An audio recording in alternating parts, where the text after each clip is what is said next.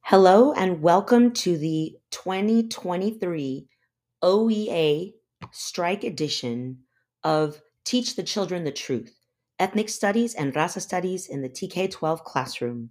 My name is Marisa Villegas Ramirez, and I'm your host. I'm a little hoarse today. I've been struggling with allergies, as many of you are probably also struggling, but I wanted to make sure to do an episode today and dedicate it to my wonderful colleagues and familia in Oakland Unified School District. Although I'm not with you physically because I'm a few cities down the road at Union City, I am with you in spirit, and I want you to know that I am praying and working hard in any way that I can to bring your story to the community so that people are aware of what's happening in Oakland, and not just in Oakland, but in cities across the country. We know that education is historically underfunded. Educators are historically underfunded and disrespected, and this has to stop. 4 years and 2 months ago, we were on the picket line for 7 days in 2019, from February 21st to March 1st, which was the seventh school day, in which we picketed every day, we marched every day, we organized every day.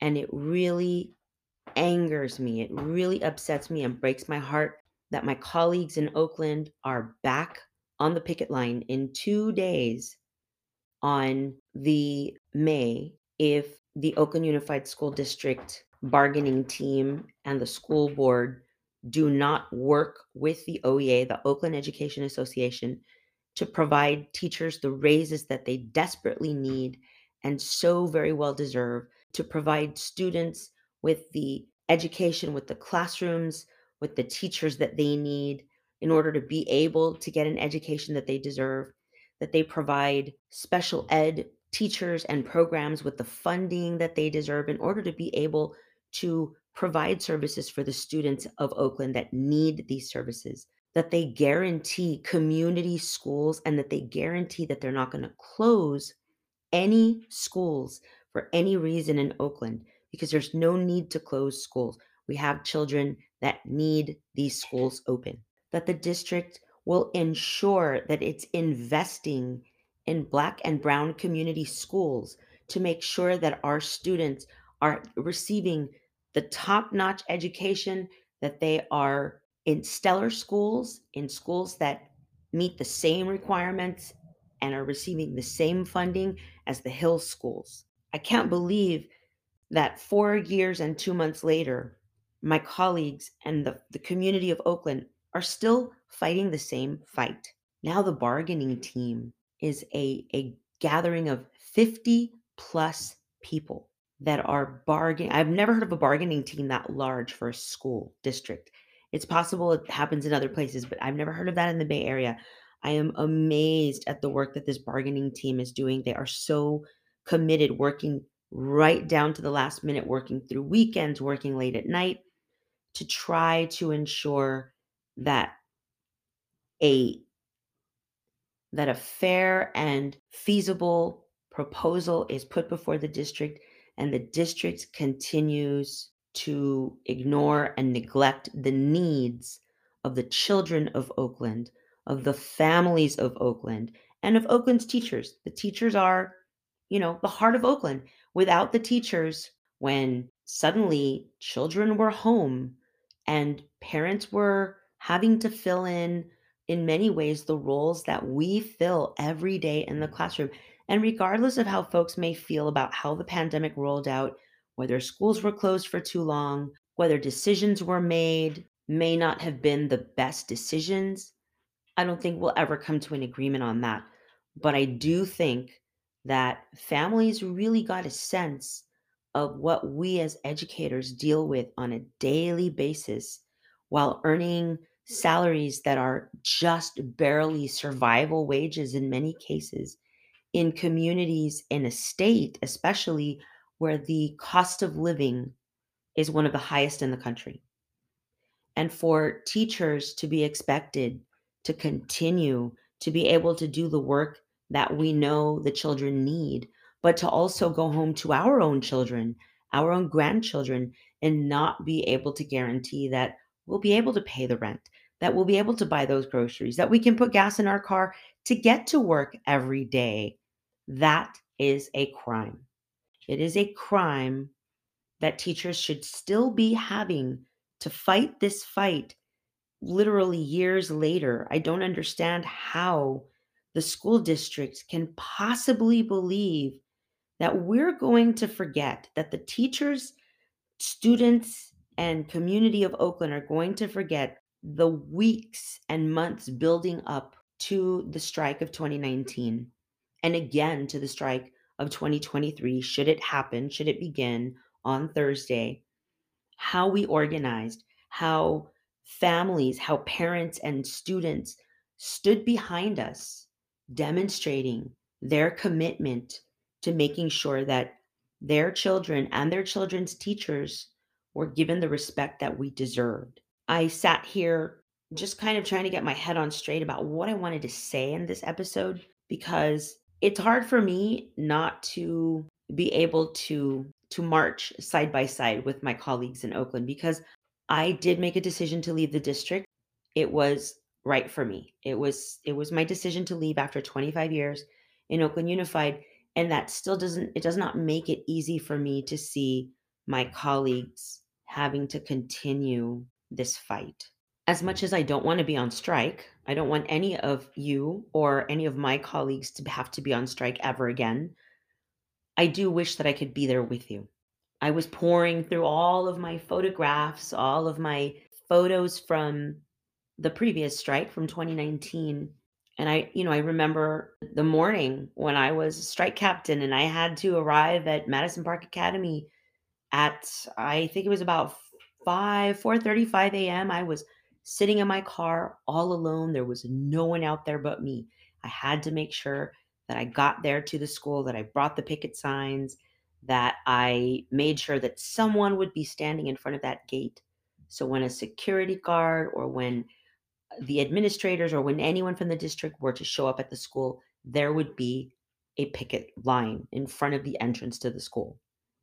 And as people arrived, my colleagues joined me, our students joined us, parents came. For 7 school days straight, we were fed by the community. Families brought pozole, they brought sandwiches, they brought bagels and cream cheese, they brought drinks for us, they brought blankets and chairs, and they sat with us and dedicated time when they should be at work. Families, even our own partners, our own spouses, our own family members took time to come to the picket lines. My husband came, he brought our dog Chocolate. He was the strike pup. We had pregnant teachers, new mother teachers, new father teachers who were on the picket lines with their infants visibly pregnant, and we're still walking the line. We're still showing that unity. We spent hours on the picket line. We joined together at Oscar Grant Plaza. We had rallies. I addressed people on stage a number of times, including a song, which I'm going to share with you at the end of this podcast episode. We marched. We marched with Dolores Huerta, one of the most amazing labor organizers in all of US history. We joined together with our friends and families. We marched in the rain. We marched in the sun. We let the district know that we were united and that we were not going to give in to their unfair proposals. And that's what I am hoping will happen this round again, that people will stand strong, that my colleagues in Oakland and families in Oakland will remember that we are all pulling for you, that we all want the same thing, and that we know how important this is. We do not want to see teachers taken advantage of, and we do not want to see students and families disrespected the way that they have been for so many years.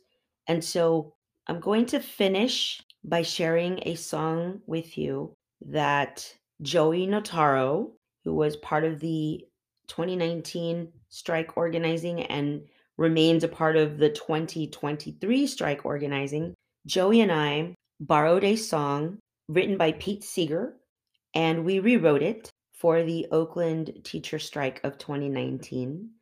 And so I'm changing a couple of words around to make it a little more appropriate for the strike of 2023. It is called Which Side Are You On? Which side are you on board? Which side are you on? Which side are you on board? Which side are you on? They say in Oakland, Cali, there are no neutrals there. You'll either be a union ally or the thug for the billionaires. Which side are you on, Mike? Which side are you on? Which side are you on, Mike? Which side are you on? Your mother was a teacher. You were a teacher too. Will you stand with your fellow workers to fight this battle through? Which side are you on, students? Which side are you on? Which side are you on, students? Which side are you on?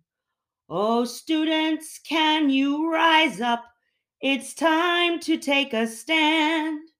Will you all lay down your pencils and join us hand in hand? Which side are you on, teachers? Which side are you on? Which side are you on, teachers? Which side are you on? Oh, sisters, can you stand it? Oh, brothers, do you sleep? Will you be a lousy scab or will you join the picket so deep? Which side are you on, Oakland? Which side are you on? Which side are you on, Oakland? Which side are you on? Oh, come, all you dear teachers, good news to you I'll tell of how the good old OEA will fight for your contract so well. Which side are you on board? Which side are you on? Which side are you on, Mike? Which side are you on? I dedicate this song to my amazing colleagues, my familia in Oakland Unified School District, to the OEA, to the families, to the children of Oakland, to the children of this nation, to the educators of this nation who fight this battle over and over again. Somehow, some way, we have to win. I got your back. I love you. Mad respect. And please understand how ethnic studies, raza studies, and labor are intertwined. We support one another. We're there for you. We're always here for one another. I'm OEA through and through to the heart. I'm NHTA through the heart. I'm CTA through the heart. Mad respect. Prayers to the teachers of Oakland that it doesn't come down to it, but I know you guys are ready to hit the picket line on Thursday. Mad respect. Peace.